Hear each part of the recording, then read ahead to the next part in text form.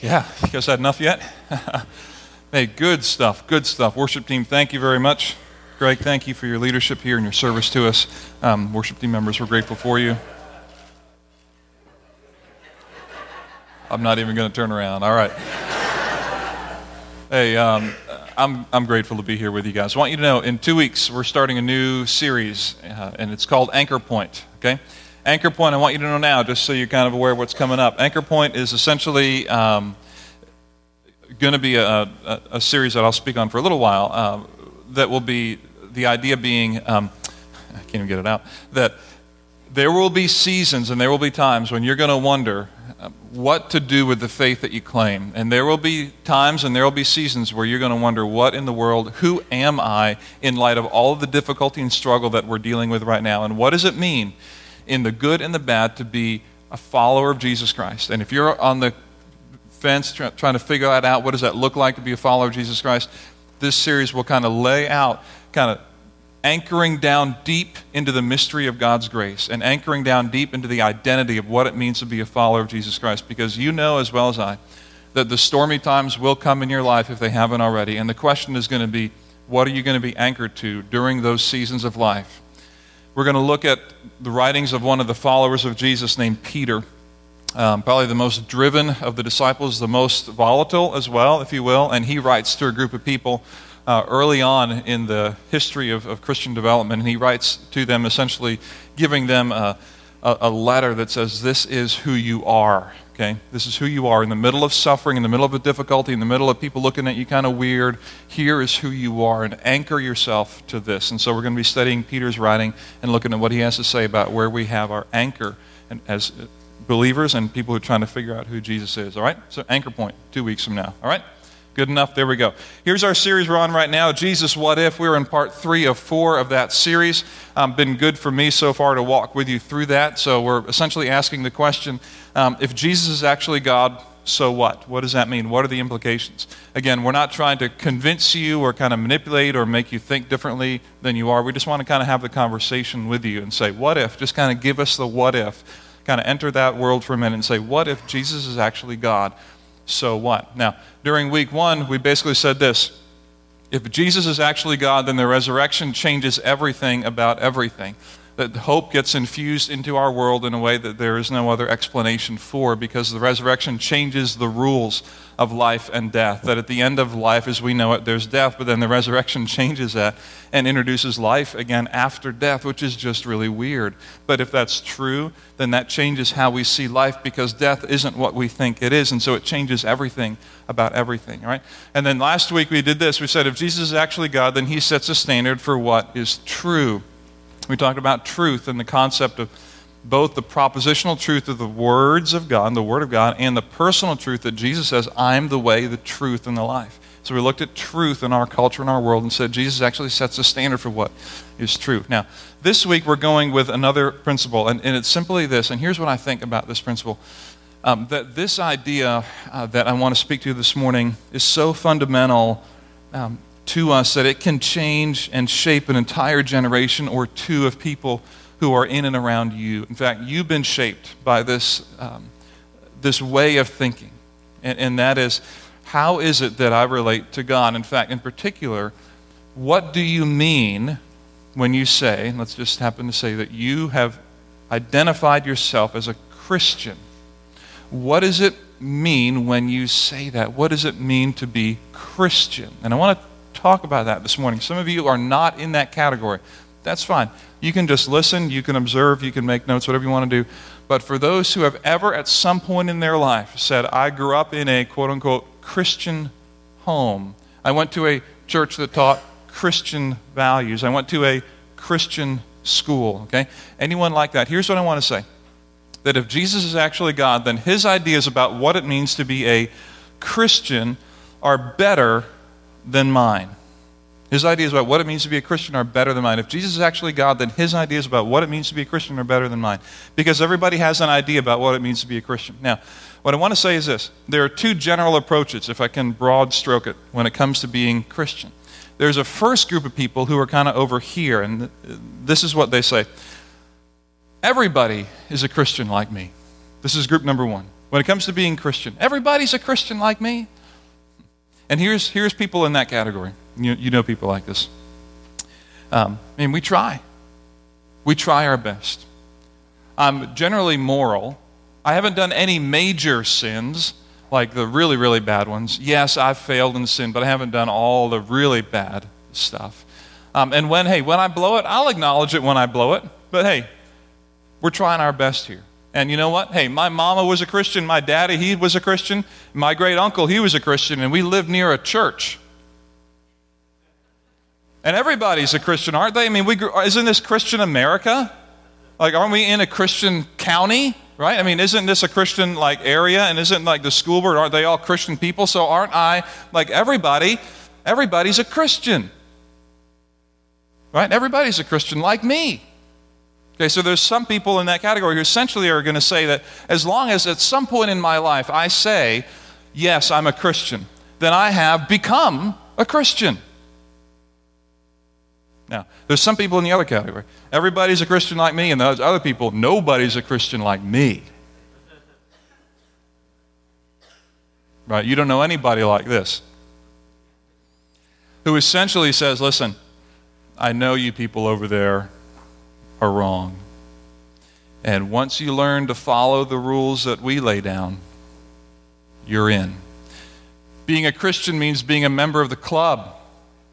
You've got to learn. It'll take you time, but you'll learn the clothes to wear. Right? You'll learn how short you can wear the skirt until it gets a little bit of a, whoa, no, not here, that's too much. And you'll also learn the language. People in this category have different words for things. These people don't get angry. They get frustrated, right? These people never worry or they're never anxious. They're just concerned. They listen to and watch certain things and certainly not others, and they'll drive certain things but certainly not other things. They'll set up an entire system. There'll be kind of thresholds, if you will, that you have to cross. There'll be kind of hoops to jump through. Like you've got to, at some point in your life, you've got to go to a Christian camp, okay? You've got to bring your Bible with you or bring your phone or whatever that has a Bible app on it, right, on the home page so that people know that you can keep your membership in the Nobody's a Christian Like Me club over here, okay?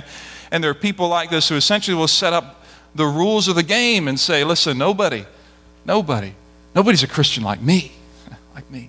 And so we have these approaches of how in the world we use this word Christian, where we have some who are over here who are saying, I just kind of need to declare myself Christian and I live in a moral world, so hey, I'm a Christian. And we have people over here who are like, boy, if only you could do it like me. And nobody's a Christian like me. And so what I want to say, if Jesus is God, then what he has to say, his ideas about being a Christian are just flat out better than mine. They're just better than mine. And if we're honest, all of us have little flavors of each of this within our lives, don't we? And each of this within our history, each of this within our upbringing. We do. We just do. And so this morning I want to kind of give, if you will, two passages of Scripture around one theme. The theme that Jesus' ideas about being Christian are better than mine. And I want to speak both to those who are kind of in that everybody's a Christian camp and those who are kind of in the nobody's like me kind of camp. Okay? So if you'll go with me, we're going to start over here with the kind of everybody's a Christian deal. So if you have your Bible, I'd invite you to turn to the Gospel of Luke. If you don't have a Bible with you, there's one near you in the pew around you. Luke chapter 9 is our text for this morning. By the way, if you don't own a Bible, that Bible that is in our pew is our gift to you this morning. You can take that home with you if you would like. Luke is the fourth book of the New Testament. It's about on the right third of your Bible. Luke was one of the early writers of the Gospels. He was a doctor, and he wrote, his Gospel was written for skeptics, by the way. So if you're a skeptic, if you just want proof that Jesus was real, Luke's Gospel is written for you. He wrote this so that people there might be an orderly account put together. And in Luke chapter 9, beginning at verse 18, he recounts this event where Jesus is speaking to his disciples. And here's what it says. Verse 18. Once when Jesus was praying in private and his disciples were with him, he asked them, "Who do the crowds say I am?" Now, stop there for a minute. Let me ask you something. When Jesus asks you a question, do you think he doesn't know the answer? We're talking about when I talk about Jesus in this series, I'm talking about a guy not just who's an idea or a moral figure or a teacher, but I'm talking about a guy who is fully human and fully God at the same time. So you can be sure that when Jesus asked the disciples, hey, can you tell me what's happening out there?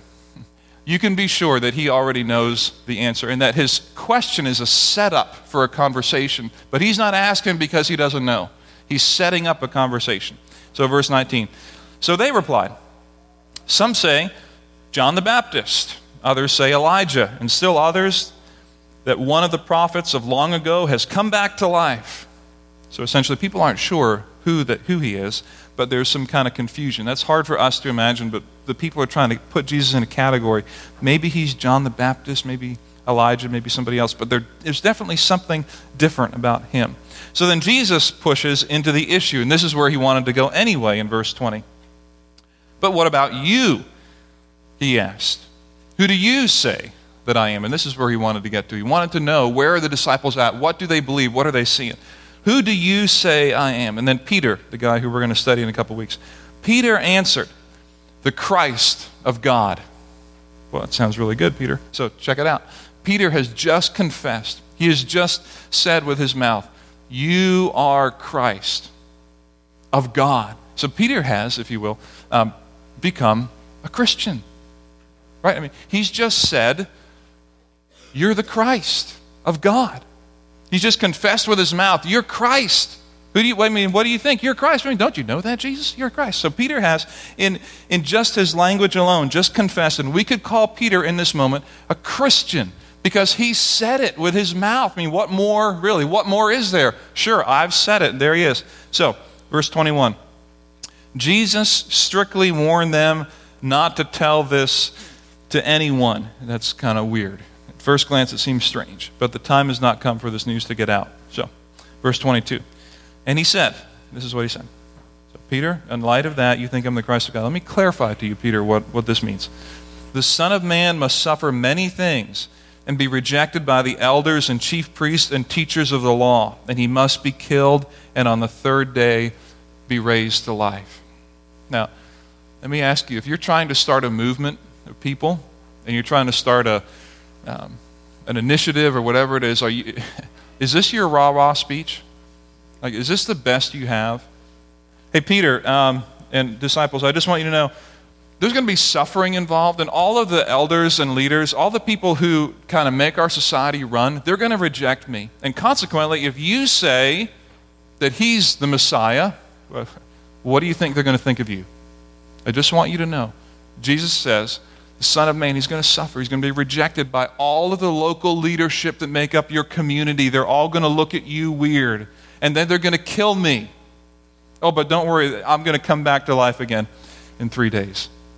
I'm telling you, Christians believe weird things. It's weird. It's weird. So this is his rah-rah speech. And then he said to them, verse 23, he said to them all, if anyone, and this is so important here, if anyone would come after me, he must deny himself and take up his cross daily. And what's the next word? And follow me. If anyone would come after me, he must deny himself, take up his cross daily, and follow me. So here's the thing. Peter just confessed, Jesus, you're the Christ of God, okay? I'm a Christian.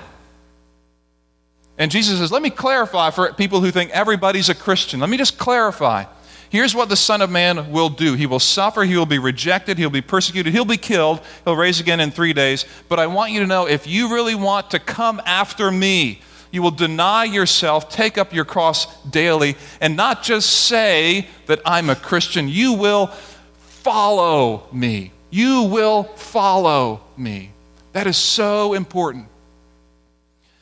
This past week, in fact, week and a half, if you've been following the news at all, a story has gone beyond the boundaries of the National Basketball Association with the Los Angeles Clippers owner Donald Sterling, his private phone conversation being recorded and sent out to the masses of humanity, and no one is on Sterling's side, a racist comment that he made, which was quite offensive to anybody with anyone at all.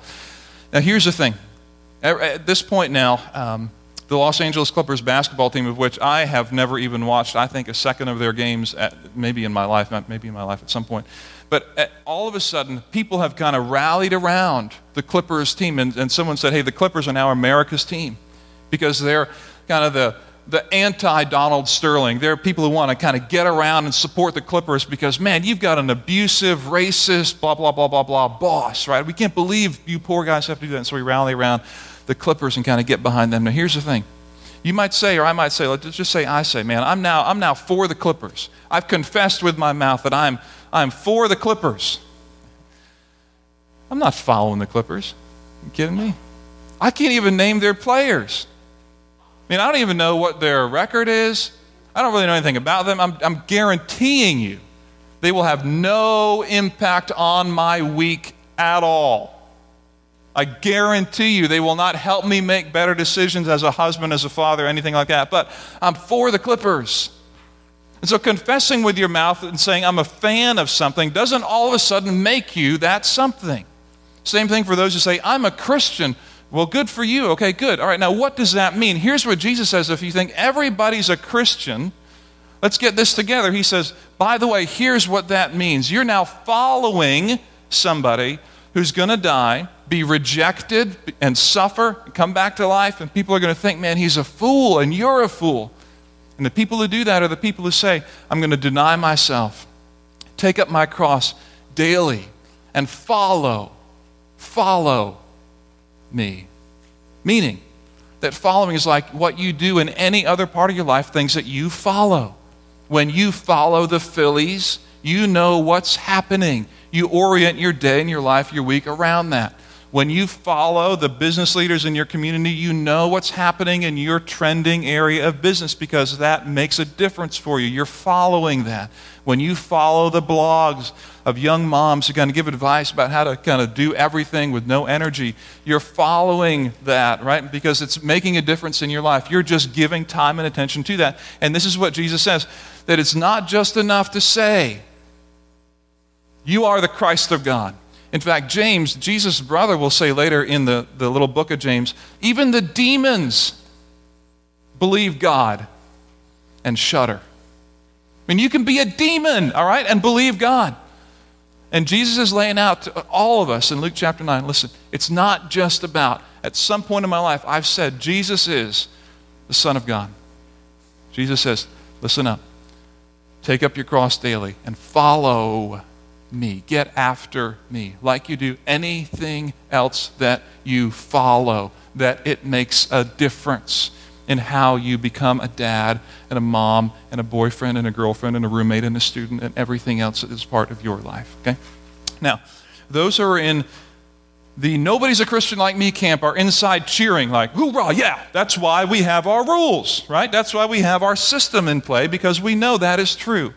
People in the everybody camp are like, ooh, all right, hurt a little bit. Let's move over to this camp. All right, let's move over to the people who really are saying no one is a Christian like me. All right. Now, if you have your Bible open with you still, let me invite you to turn over to Ephesians. Kind of flip forward in your Bible a couple of books. And Paul, another follower of Jesus, is writing in Ephesians chapter 2. Ephesians chapter 2, verse 1. Small little book. You'll find it right next to Galatians, Ephesians, Philippians, Colossians. In Ephesians here, very popular passage for church people. But I want to begin early because we like the last part, but we don't like, it's hard to embrace the first part. Ephesians chapter 2, verse 1, and this is now I'm speaking to people who've wrestled with, and listen to me now, like me, all right, with the worldview that nobody's a Christian like me. Here's chapter 2, verse 1. As for you, you were dead in your transgressions and sins, in which you used to live when you followed the ways of this world and of the ruler of the kingdom of the air, the spirit who is now at work in those who are disobedient. All of us also lived among them at one time, gratifying the cravings of our sinful nature and following its desires and thoughts. Like the rest of us, we were by nature objects of wrath. I want to pause there for a minute. For those of you who've grown up in a in a church family or a church culture, church context, this is particularly dangerous for you and for me. This orientation to begin your faith journey, to say, I'm a Christian. Okay, what does that mean? What Paul is saying here is, listen, you were dead. Come on now, you were dead in your transgressions and your sins. You were dead in your transgressions in which you used to live. What do dead people do? Nothing, because they're dead. They don't have the energy to make themselves good enough for salvation. Dead people are just that, dead. They're not alive. In other words, dead people are not sitting around there trying to look better as dead people so that God will look at them and say, you're a better dead person than the next. No, you're all dead. This is what Paul's saying. You were dead in your transgressions and sins in which you used to walk, and all of us were by nature objects of wrath. So God looked at you, and I don't care how good you were, I don't care how strong your fame was, I don't care how much money you had, I don't care how long you've been in church or anything like that. Paul is saying you were all objects of wrath. Good for you on the rules. Way to go, never to watch an R-rated movie. Way to always wear long enough skirts. Good for you. Good for you. Way to listen to only the right kind of music and never listen to country, which is kind of God singing anyway. Okay, never to do that. Good for you. Way to go. Way to hold the rules so tight. Way to go. But listen, you were dead. You were dead in your transgressions and sins. And if we don't understand that to begin, then it is just a natural and normal fit to say, yeah, nobody's a Christian like me. Paul's saying, listen, get it right from the start. You were dead. You were dead in your transgressions and sins. And dead people do nothing. Okay? Now, verse 4. But because of his great love for us, God, who is rich in what? Mercy, made us alive with Christ, even when we were what? Even when we were dead in transgressions. It is by grace. It is by grace you've been saved. Because of his great love for us, God, who is rich in mercy to you and to me, looked out among all of us dead people, said, you know what? You don't deserve a single thing of this. I don't care that you've been in church forever. I don't care that you've never sworn in your life. I don't care that you've kept all the rules of your system. You're still dead to me. But because I'm rich in kindness, even when you're dead in your transgressions and sins, even when you could do nothing to make yourself stand out to me, I came to you. I came to you even when you were dead in your transgressions and sins. Now, he continues. Verse 6. And God raised us up with Christ and seated us with him in the heavenly realms in Christ Jesus, in order that in the coming ages he might show how good our religious system was and how smart a people we were. Wait, I'm sorry, I got off track there a minute. Verse 7. In order that the reason he came to you and came to me is so that he might show the incomparable riches of his what? Grace. That he might show the incomparable riches of his grace expressed in his, and what's that next word? Expressed in his what? Kindness to us in Christ Jesus. That God saved you and me out of our deadness to sin because he wanted to show off the riches of his grace and his kindness to us. It's an incredible thing because when we weigh his kindness and grace against our work system, come on, we've got nothing. Here's the problem for people who are stuck over here and nobody's a Christian like me. Like my system, my worldview system, my religious system, my way of coming to God, the way that I dress for church, the way that I talk, the way that I listen to whatever music or whatever I listen to, this is kind of the way to be Christian. The problem with that is we tend to think this. We tend to think that God's judgment leads to repentance. Don't we? God will be angry with you if you go see that movie. God is angry at you if you're swearing. God is angry at you if you go to the bar. God is angry at you if you do this. Therefore, don't do that, and God's judgment leads to my repentance. And we couldn't be further from the truth. The same guy who wrote Ephesians said this in Romans chapter 2, verse 4. He's talking to us about our pushback to works and grace. Or do you show contempt for the riches of his kindness, tolerance, and patience, not realizing that, check it out, God's kindness leads you toward repentance.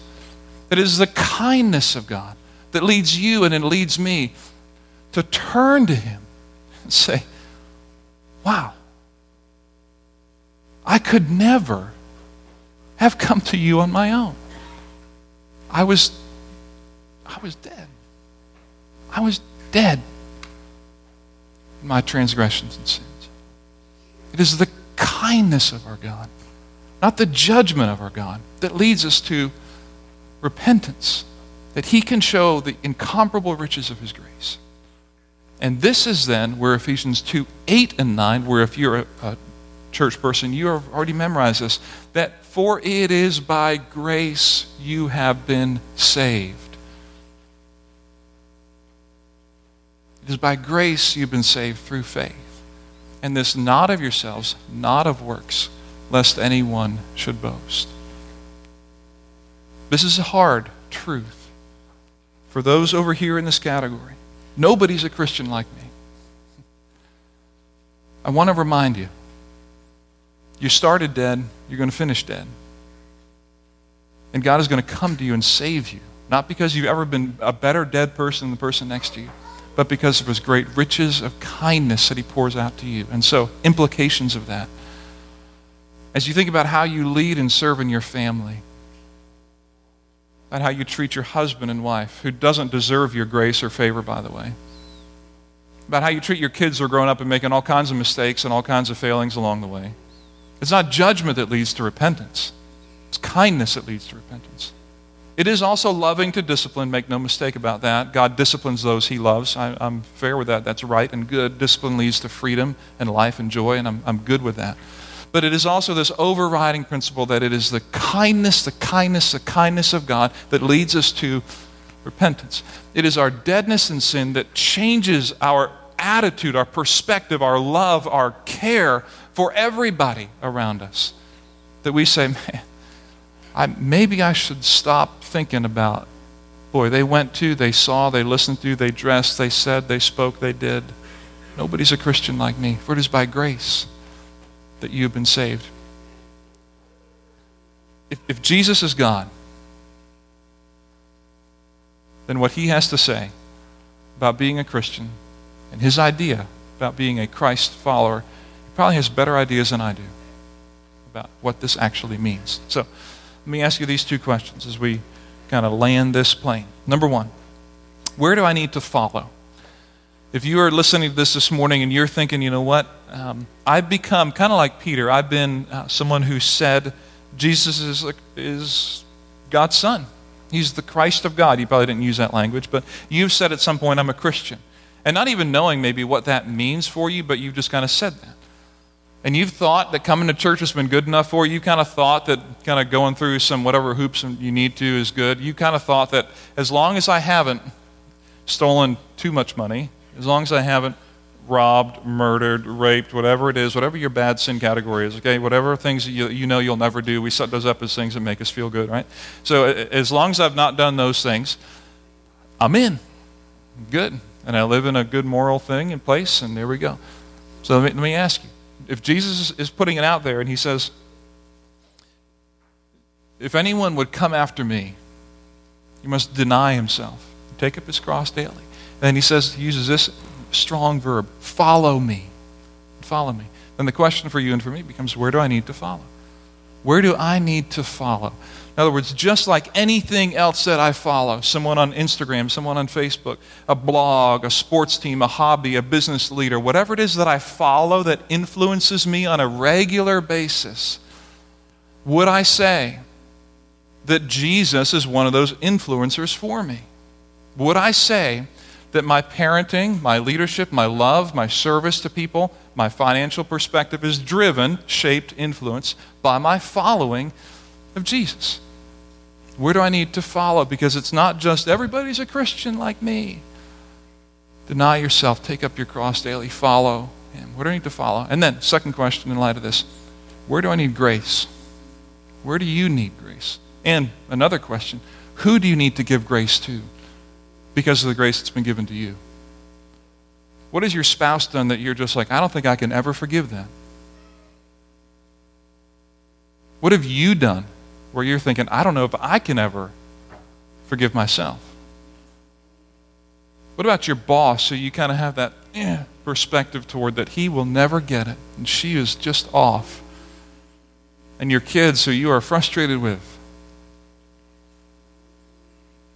Who do you need? Where do you need to give grace to because of the great grace that was given to you and to me? God reached you and reached me when we were dead in our sins. There was nothing prettying up you could do or that I could do to deserve the salvation that we have. And so we offer the same stuff to people around us because that is how we have been saved. Where do you need to follow? And where do you need to give grace? If Jesus is God, then his idea of what it means to be a Christian is probably going to be better than mine and probably going to be better than yours. Let's pray together. Our good God and Heavenly Father, we thank you that we can pause and reflect again on this difficult balance between action and doing and following, not just being in name only a Christian, but getting after it, passionately pursuing greater relationship with knowledge of you and your Son, your Word, your truth.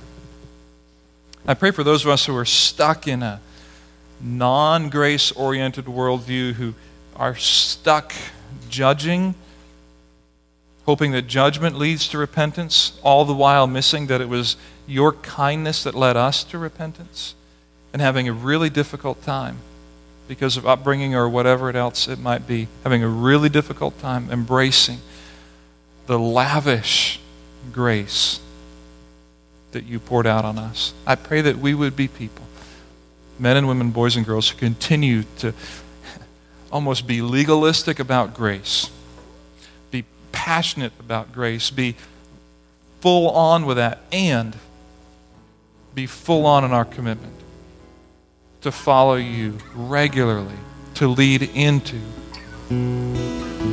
a growing, vibrant relationship with Jesus Christ. Father, without you, we do, as this song says, fall apart. You're the one who guides our heart, who gives us direction. And I pray that you give us courage, both to follow where we need to follow, to do the things that we know we need to do and we've been holding back on doing, and also to offer grace, sometimes to ourselves and sometimes to the people around us, knowing that that is exactly how you treat us as well. Father, we love you. We pray for grace, strength, and courage going forward. In Jesus' name we pray. Amen.